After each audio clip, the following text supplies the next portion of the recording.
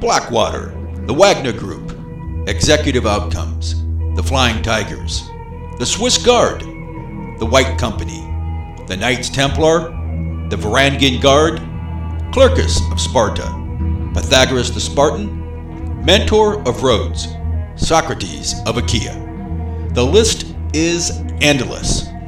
Mercenaries, guns for hire, soldiers of fortune, private military companies, private security contractors, dirty deeds done not so dirt cheap. History is replete with privatized militaries. Call them what you want. They have been around for a very long time, and they are very likely not going away anytime soon. So you better get used to it, grow up, and accept it, or move to another planet.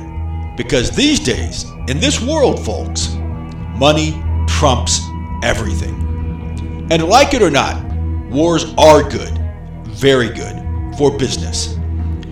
And pandemics, as if the only pandemic being hyped is an actual thing. Folks, epidemics and pandemics have been around for as long as mankind. The only thing hurting anyone is the pandemic of the ignorant, the gullible, and the blindly obedient. Furthermore, history tells us that more people are enslaved and killed by such means as greed, corruption, oppression, and tyranny than by any other means. Money, profits, and propaganda. Call it psychological operations or call it psychological conditioning. You are being gaslit. So choose the red pill, remove your blinders, all of them, and take a good sensory inventory of what you're being told and shown to believe. Because here we go. Hello everyone and welcome to another episode of Oconus, the Contractor's Life. Talking from the relatively insulated and bucolic rural foothills of northwestern Washington State, I'm your host, Scott Dresser. So life as a private security contractor in a hostile or a war-torn zone or a non-permissive environment. I love that phrase. It is a mixed bag of blessings. Some good, some not so good. All in all though, private security contracting is much the same as life. It is what you make it. The MENA region, or the Middle East, North Africa region, lands of enchantment, lands of mystery, lands of the old ones and the ancient ones, myths, legends, folklore. Maybe. If you believe what you read in the ancient and the holy texts, then you know that it all centers around what we refer to as the MENA region, primarily the Mediterranean. And you probably also know that to every legend or myth, there is a base of at least some truth. Now, that said, following on with the previous episode, I promised to move on to Iraq. So we are. Doesn't mean that I won't occasionally, sporadically, circle back to Kuwait or jump forward into Afghanistan and go back and forth and round and around and around she goes. It's just the way it goes, you know. Memory's a funny thing. And I'm not going to jump to the psychological pool on this one, but I'm just saying. So, briefly, the reasons for going to Iraq, I mean, I think I explained it before, was aside from just that traveling wanderlust that I've seemed to have always had, but never really quite understood why. Wanderlust, and like I said, Kuwait, it was, like I told that guy during the exit interview, it was just, man, I was bored. I mean, there were some exciting moments. There were some tense moments. But for the most part, it was just wash, rinse, repeat every day. Had to deal with the same old twits and, just the same old grudgery. I was just sick and tired of it. It was time to move on, and I had been there for years. So go home, And originally I only intended to be home for a little bit, take some time off and go back. One thing led to another. I really thought, for whatever reasons, I mean, whoa, was I wrong? But I really thought that having been in the military in a previous life, okay, no, I wasn't reborn, vis-a-vis the Indian, the Indian thing from the country India. No, I was not reincarnated. That's not where I'm going with it. In a quote unquote, in a previous life, I was in the military, okay, and I had a combat arms MOS, and I had spent a year overseas. I really thought, based on my previous encounters with standard private security model, that I would more than fit in and that I would do just fine. I could come home and get a job. If not as a supervisor, at least at the top of the working totem pole down there, and work up fairly quickly. Well, long story short, it didn't take me very long to find out that that wasn't the case. Also came to find out that a lot of companies didn't want to hire guys like me for a lot of reasons. One, and it was told to me a great number of times over the years, we intimidated them. They were afraid they were going to lose their jobs to us because we would show them up, yada, yada, yada. Just went on and on and on. So long story short, after floundering and working a variety of jobs, 2 and 3 jobs at a time, some of you might remember the country was going through, I don't think it was a recessionary period, but certainly an inflationary period. And anyway, so, I didn't want to move to another state. I didn't want to do I wanted to stay home. Just seeing the green grass of home after seeing the brown desert for a year, seeing the green grass of home, the green trees, being home with the family, I really wanted to stay home. So private security wasn't going to work at that point. So I worked plenty of other jobs, just, to pay the bills and get along. Then got on with a security company. I think it was the same security company that I got on with previously. And things started to work out. It looked like it was going to work. I was a supervisor at a static post for a health facility, a large hospital in a rural town. And things were going along fine, but I quickly discovered that, the precepts and the perceptions of the people on the ground for the client were not quite what I thought they should be. And we had a lot of problems. They wanted this, they wanted that, and it's like, so we would butt heads one thing or another. Long story short, I said, that's it, man. I'm going back overseas. I've had enough. I built my network. I talked to people, signed on with another company. But before doing that, it was brought to my attention, the company I was working for at the time when I came home, that they were working on some EP gigs that they were going to get some contracts for.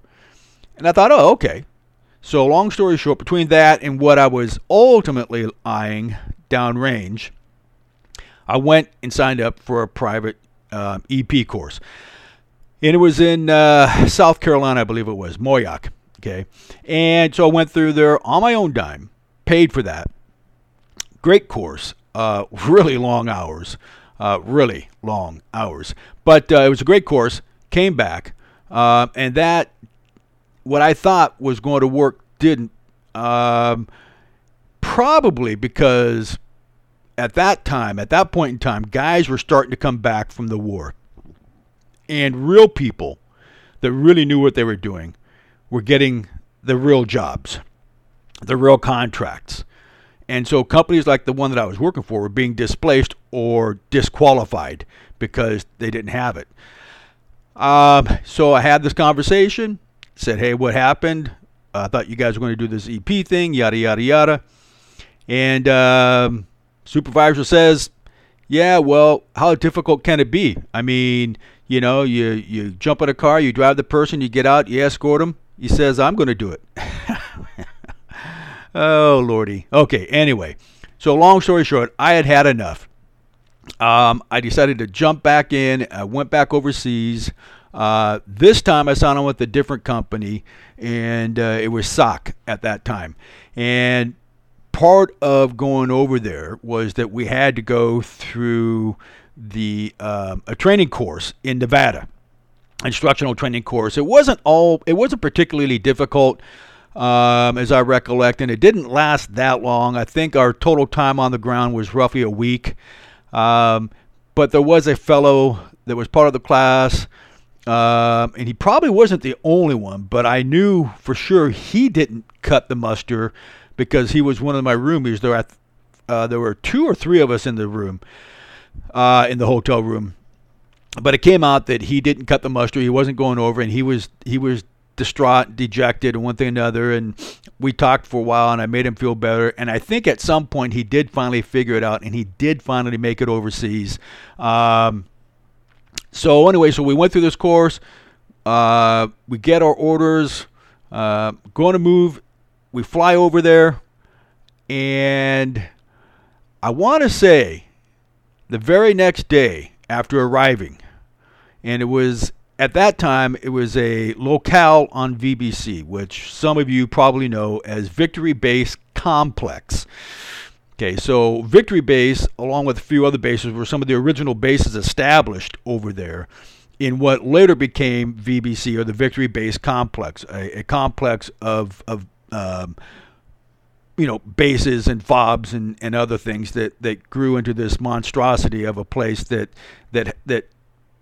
was center stage for pretty much everyone and everything. And it became part of the Green Zone, which later became the IZ, or the International Zone. So flew in there. We did our brief check-in, one thing and another. That, I believe it was the next day, certainly the next night, trying to go to sleep. Maybe it was that night, actually. Laying down after we've gone through everything, and we're not quite situated. We're not, we haven't even made it to the first day on the job. Laying down in the room, a small room, CHU, as we called them, our civilian housing units. They come in various sizes, and they're composed of various materials. They don't all look the same. Sometimes they use Connexes. Okay, some of you might be familiar with the Connex. But so we're in a small CHU. It's an open room. It's divided by a couple sets of wall lockers that mean that separates my bed from my roommate's bed. And we're talking on either side between the wall and the foot lockers, these wall lockers, we're talking maybe 5 or 6 feet width. So it's pretty cramped. Anyway, so we're in there. I'm laying down, trying to go to sleep, and it's welcome to Baghdad time, folks. Yes, incoming. Fair amount of it. For the first time, I heard the Sea Whiz and going off, and the mortars and everything else popping off and shooting. And I'm like, oh, man. And of course, I'm not sure what I'm supposed to do, because we never really went through what we're supposed to do, where we're supposed to go, rally points, this, that, one thing, another, muster, and something like this happens. Turns out that in hindsight, the reason there really wasn't a plan for that is that there's nothing you can do, and we weren't part of the force protection unit for that base, for that complex. We were a different project, specifically at one location on the periphery of VBC. And so, but anyway, so welcome to Baghdad, my first or second night there. Yeah. And it wasn't an uncommon experience. It happened, it didn't happen quite as frequently as the weeks rolled on, but yeah. So there I am. I'm working with SOC on this project in VBC for a special select group of units that have this section of VBC in one corner. Fairly sizable corner for that matter, but that was it.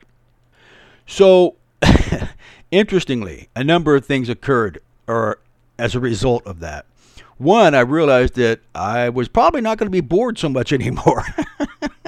No, I was not longing to go back to Kuwait. But it was a mild to moderate eye opener. And the other thing that occurred is, I mean, I had always been a person of faith because I grew up in a Catholic family, grandmother and mother and one thing and another. They're all, so we went to church, we did the Sunday school thing, but I quickly found God and became a man of God as a result of that, because I, for the most part, distinctly recall thinking, wow, I could quite literally die in my sleep. I mean, that's how close this stuff was coming in. And it was overhead, it was here, there, it was everywhere. So that was, yeah. So welcome to Baghdad. That was my thing with SOC. So we were there. And I can talk about the project, but not in great detail. Other than to say, I think I've kind of obliquely referenced it in previous episodes, and that there were people that were detained on this particular location, this facility there, that we were a part of. So our duties might be everything from manning the few towers that were within the confines of this facility that we were assigned to. It might be, I think the term they used was escorting, for lack of a better term, the Iraqis that would go out to do their thing out there off base. And we were supposed to be in the vehicles with them, I don't know, as a supervisory force, an augmenting force, an eyes on the ground, so we could, say, this is what they actually did, or yeah, they did it and they did it right. Who knows for sure what it really was. It was never really thoroughly well explained to me why we were supposed to be there, all the way to working, for lack of a better term, the clerk, if you will, at the entry and exit point of this one particular detention facility. And that was the time and place where, I think I've mentioned it before at least once, that fellow who demonstrated quite obviously that he didn't know how to handle even a pistol. I think I've told you that story before. If not, I'll tell you again briefly. I won't go through all the long draw of it. But it was, for whatever reason, I don't remember why, but on that particular post, we were exchange. I forget the exact term, but we were hot exchanging our weapons. So I gave him the pistol. He went to, and I gave it to him properly with the slide back. What I should have done in hindsight is pulled out the magazine. Didn't. Handed it to him, and he went through and started racking it, and bullet after bullet after bullet started coming out the chamber. I was like, the slide went. It's like, what? And we're looking at each other, what the heck? Anyway, so fast forward through that, remember, ultimately it came out that, yeah, it wasn't me. The guys came to my rescue and said, yeah, no, it wasn't Dresser. It was somebody else. It was this dude. Yeah, this big fat twit that doesn't belong here. And he wasn't. I don't know if he was reassigned or sent home, but I just know I didn't have to deal with him anymore. That was also the time and place that I saw the movie, The Book of Eli. Everybody was talking about it, and guys were recommending it and saying, Scott, you got to watch it. You got to watch it. You got to watch it, man. And I did. So, a lot of interesting things and times. People might remember that back in Iraq, 2008, 2009. Things were changing, but it was still an interesting place to be. Something that comes to mind that, the little things that you notice, like, for example, the corner towers. There were probably more than just the corner towers, but I noticed in that area where I hung out and would stray occasionally when I wasn't working, but there was a corner tower that had, guys called it a sniper tower, and it might have been originally, but it was really a DM spot, a designated marksman spot, where the person would go up there and they would look for anyone because they had a much better view, a much broader, wider view than anybody else did in any of the other towers, because they were in the corners and they were elevated considerably higher than we were when we worked towers there. But that was basically a designated marksman. It wasn't a sniper. A sniper is a wholly different thing. And, you probably have talked with people like I have that says, yeah, I've been through a sniper course. And it's like, and they're usually always civilians, or it was always, a few days or a week or whatever. And it's like, well, that's not really a sniper's course, because I've been through what you're talking about, which is some sort of condensed thing where they're just showing you specific aspects of something that, that they want you to be able to do or be aware of when you're out there. Anyway, just like the story I told you about the guy in, what was that? It was in Afghanistan. It was at Bagram, one of the supervisors that, I'm a combat medic. It's like, no, you're not, dude, because you were never in the military. You were never in the law enforcement, and you're not a medic. You never were a medic. And I said, do you understand what a combat medic is and what it takes to become a combat medic? Well, there's my med pack right up there, and it was a big-ass pack. I'll give him that. It was a pretty nice med kit. But it's like, dude, you are not a combat medic. You're not even a medic. And we got into it over that. We got into it over a lot of other things. And like I said, I'm jumping forward, I'll jump back. But, I'm just saying that when people say, yeah, I'm a sniper, because I used to have guys, this one twit that I worked with, again, at Bagram, that was a client rep, and he was going on a roll about all kinds of things over the months that he was there before he was finally ushered off. I think I've kind of obliquely referenced that. Some good stories there, but we'll get to them later. Back to Baghdad, in Iraq, on VBC, in the quote-unquote green zone. Out there, probably on the bleeding edge of the green zone, because you could see, depending on where you were standing or driving or whatever, you could see BIAP, or Baghdad International Airport. You could see it clearly. I mean, it wasn't like far off in the distance. You could see it. It wasn't exactly a stone's throw either. Probably couldn't even hit with a wrist rocket, but it wasn't that far away. And the other facility that was out there that guys have mentioned, even if obliquely, that Alphabet Soup agency had out there in the field that you could see when you're working out there. So, there's all these things. And, of course, the lifestyle and the culture is different, too. At least it was then when you're in Iraq and Afghanistan. Way wholly different than it is in Kuwait. And anybody that's been in the two different environments knows what I'm saying. I mean, can it be tense in Kuwait? There was a time when it could be. Maybe it will be again at some point in the future, but not anymore. Not really. You're delusional and paranoid if you think so. But in Iraq, at least at that time, it was a different culture, different mindset, different everything there, and it was refreshing. And it was also somebody, I'd heard this before, but it really was true, because that's where it started, where they would say, big boy rules out here, dude. And they briefly explained it to me. And it's like, awesome, man. Cool. I can rock and roll with that. Big boy rules in Iraq. And again, in Afghanistan. Anyway, so if occasionally, it wasn't like some contracts where I was on where everything was pretty much taken care of for you, even if you only had to walk maybe 50 feet or 100 feet to get there, like your laundry and one thing and another. This time, laundry was a little bit further. We had to walk or drive a little bit further to get the laundry done, to pick it up.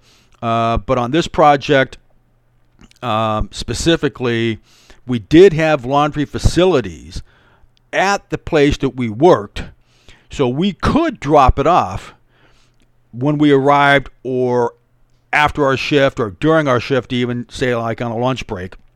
Because, we would swap out and we would get breaks if we had enough people.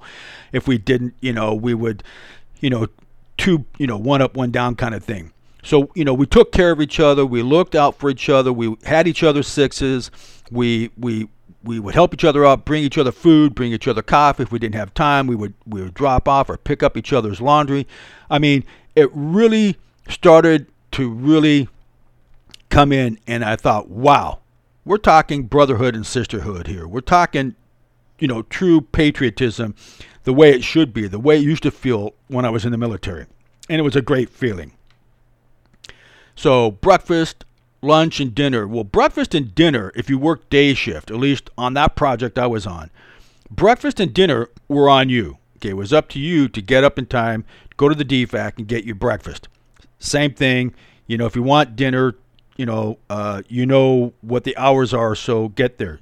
The gym was really, I think it was next door to the DFAC. If not, it was just like a stone's throw away. So pretty nice. Could go in there, work out, clean up, and then go in and get dinner. Lunch was pretty much taken care of like a lot of places I worked, where somebody, usually a supervisor or other people that were designated, would drive around and bring you lunch or bring you coffee if you needed it. So it was really a pretty nice thing. Met a fellow, I don't remember his name, and even if I did, I wouldn't mention it.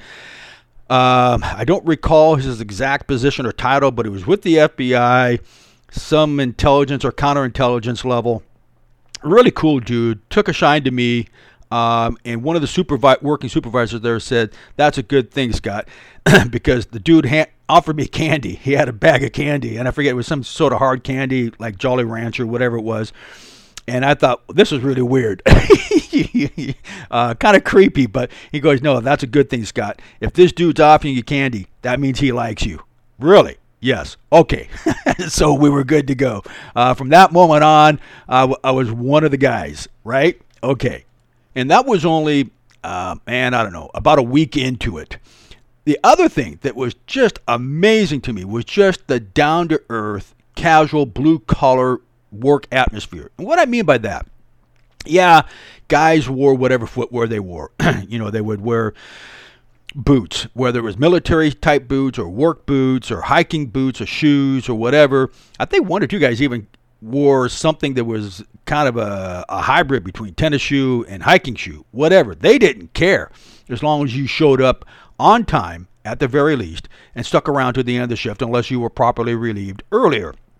But the other thing was, they were not anal about whether we wore sunglasses or didn't, whether we wore a ball cap or didn't, whether we wore a winter cap or didn't. They didn't care, either the guys that I worked with or the client, whether we wore a long sleeve shirt or short sleeve shirt for our outer shirt, our cover shirt. They didn't even care if we didn't even wear a cover shirt if it was hot enough. Because I remember several days, we were hot. And we went into a kiosk and I was sitting there talking with this dude. I forget his name, but I thought, I think I know this dude. Somehow I knew him at one of the bulletin boards or forums that I used to attend. As we're talking, it's like, I know this dude. Anyway, and he kind of gave it up a little bit, but I was complaining and I took my shirt off. He said, "Yeah, no problem, man." He goes, "They don't care." I said, "Really?" So I'm out there in my Under Armour short sleeve compression shirt working with, of course, I had my 511 trousers, and I don't know what footwear I was wearing at that time. I might have had probably the Oakleys, but who knows. But, just, folks, it was refreshing. Again, big boy rules. We were professionals working with and amongst professionals. And as long as you did your job and did it right, for the most part, they didn't care what else you did, okay? And that's the mark, in my opinion. That's at least one of the highlight marks of professionalism and working with a professional group of dudes, okay? So they don't care if you have facial hair or don't, okay? Can you do the job that they're asking you to do? And can you do it every day, day in and day out? And can you do it properly? If so, who cares about the rest of it? So, okay. So, I've been waxing eloquent about all the stuff that you may be going, all right, so what? So what else happened there? Well, don't have a lot longer in this episode, but one brief thing that I won't bore you with the entire lengthy details of it. There's several, and I'll talk about those later in future episodes. But the one that I think to this day still kind of bothers me because neither of us knows how this happened. We're both in the tower. I think I've mentioned this before. I'm at one side of this parapet. He's at the other side, and we both had machine guns. And again, I don't remember if I had the 240 or the M60 or the 249, and he had the other one, because I really don't remember. This has been some years ago, but we both had them, and we're both observant. We're both looking at things, and this was one of those times during that day where we both felt rested. We'd had our coffee. We'd done the up-down thing. We were doing just fine. And we're elevated pretty good. It's a pretty good climb up to the top. You know, you got to go through this heavy door that you open down at the bottom. You go inside, you close it. You got to go through the steel trap to get up any further.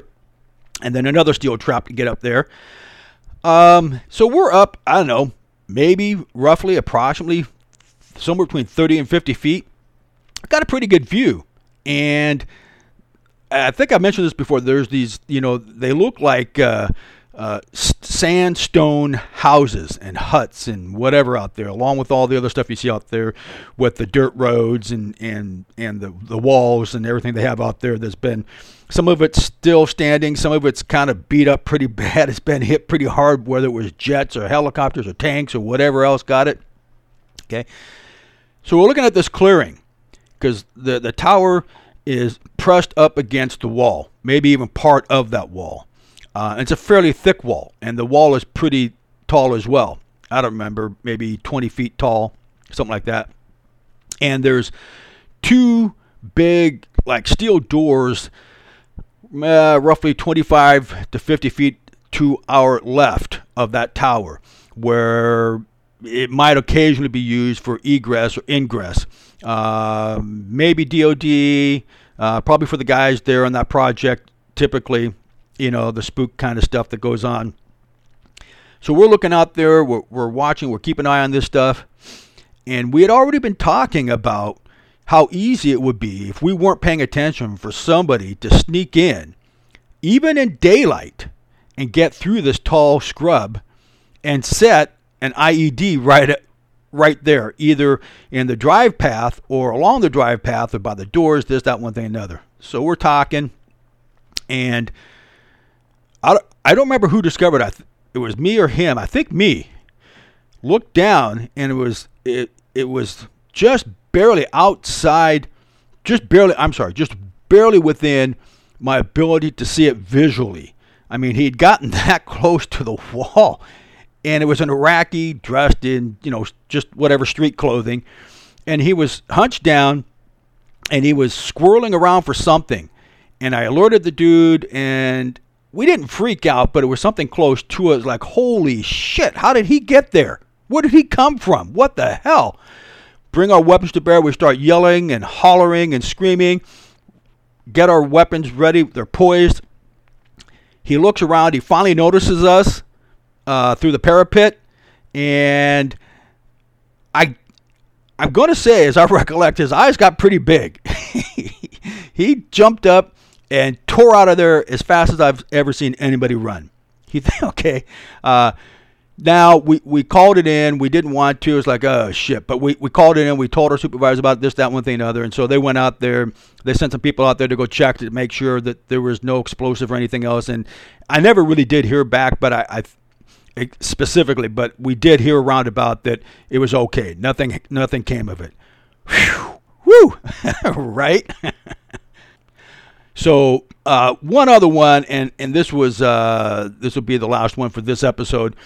And it was nothing really special, but it was my first exposure to a full-on boom, and it was big and it was loud. And the darndest thing is that it was somewhere. It may not have been downtown Baghdad because we were near Bayat, but it was in the Baghdad area, or at least in one of the rural areas. So we're out there Bayat. So out there in one of the, where they've got just, the city like never ends. It's like there's cities everywhere. They call them districts, or they call them provinces, or not provinces, but districts and one thing and another. Just this, we felt we were sitting down in our respective seats, chairs. They're fairly nice industrial type chairs, elevated, and just felt this tremendous vibration that kind of rocked us, and it's like, whoa, we thought maybe it was an earthquake. What the hell? But then we heard the boom a few seconds later. Very loud, dull, thud, roar, rolling boom. It's like, holy crap. Well, out our periphery, because it was that big, we saw this big, huge plume of black smoke rising up, similar to what you see in the movies. It becomes a big mushroom cloud, and it was like, and we could almost see the people out there. Well, we kind of could sort of see down there. Not we pulled out the binoculars. We tried to get eyes on, and so we called that in. We're sure that other people heard it and saw it as well, but we called it in and told them what we knew about it, and we kept our eyes peeled in that general vicinity, as well as covering our area of responsibility, or the AOR that we were in specifically. So we kind of had a dual purpose there for that one. But that was my first exposure to a big boom. Like, wow, man. We were that far away, and we were kibitzing back and forth about what the actual distance was from that. And we estimated roughly 1 mile. So slightly less, slightly more, but roughly a mile away. It's like, wow, that was big. Turns out it was what we had experienced again later, I think mostly in Afghanistan. They used fuel trucks. So you see them here in America all the time. The big fuel tanks that are rolling around, whether it's gasoline or it's oil or propane. So they use the diesel. They generally go with the diesel.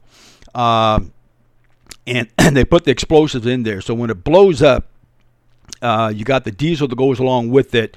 So you got not only the explosive force, but also that rolling, burning from the diesel that causes just it can cause tremendous devastation. So that's what that was out there. So I'm just saying, yeah. And there were plenty of other things, and we'll talk about them. But that's pretty much a wrap for this one. But I'm just saying, yeah. So I had gotten what I wished for, right? What do I say? Be careful what you wish for, you might get it. So it wasn't that bad. I mean, wasn't being shot at that time and didn't have to return fire or anything else. But it was like, wow, interesting first couple of weeks there on the ground. And as I recall, communications with the wife back home, Wi-Fi access and the other stuff there wasn't that good. So most of the communications I had with the wife back home was vis-a-vis that Nokia N95 phone that I had with me still, that I bought a SIM card. I forget which provider there in Iraq, but there are plenty of them now. And there were, 5 or 6 or more that you could. Anyway, so that's primary communications, was the phone with the wife. So with that said, folks, I want to thank you and everyone for tuning in and listening, taking time out of your day, afternoon or evening, to listen to me talk about private security contracting overseas. Not necessarily OCONUS, because that's a totally different thing. Okay, as well as some of my experiences as a private security contractor overseas. And yes, I will explain the difference between overseas and OCONUS later. Thank you again to Cava Cohen and Colin Perry, and thank you to Andres Rodriguez. Thank you to my wife, for whom, as I've said before, I owe immeasurable gratitude. My children and all the folks, male and female, who have been and still are a part of my life. And remember, folks, it takes a team. The grass is not always greener on the other side. Be careful what you wish for, because you might just get it. Stay humble, stay safe, and keep others safe by staying frosty. And until next time, keep it real.